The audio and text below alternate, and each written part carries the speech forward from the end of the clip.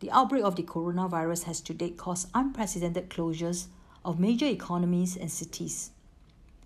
The wider impact on our societies is extensive and still largely unknown at this juncture.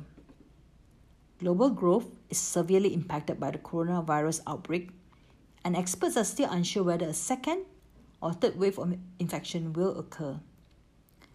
This has sparked investment and research into looking for vaccines. Some medical experts and companies are projecting that a vaccine could be released as early as the last quarter of this year, although most projections place it closer to mid-2021. This is due to the need for safety testing and certification before any vaccine can be approved for mass use. Healthcare resources have been heavily taxed as the number of infections rise globally. Medical care is now focused largely only on essential procedures. With the focus on the coronavirus, this has diverted attention away from other drugs, products, and clinical trials.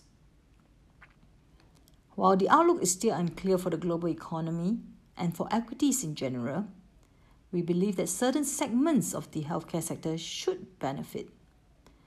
This includes companies which are involved in healthcare equipment, healthcare technology, and healthcare providers. At this year's low, the MSCI World Healthcare Index fell 25%, versus a steeper decline of 32% for the MSCI World Index.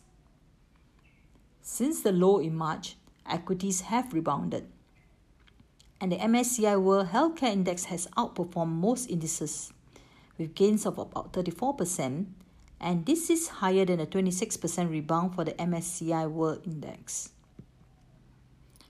This shows that healthcare stock declined less than most stocks, and when the rebound took place, it also recovered much faster. In fact, some of the subsectors within the healthcare industry have already regained almost all the losses and are now close to levels at the beginning of this year.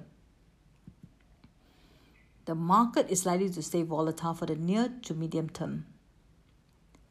We prefer a strategy of gradual accumulation of quality companies with healthy demand and strong balance sheets.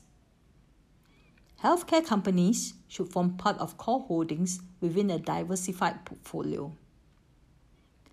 Within our Asian coverage, we have buy rating for Raffles Medical and CSPC Pharmaceutical. That's all from me for this week. Thank you. This has been a podcast from OCBC Bank. Follow us on Spotify for more episodes like the one you've just heard.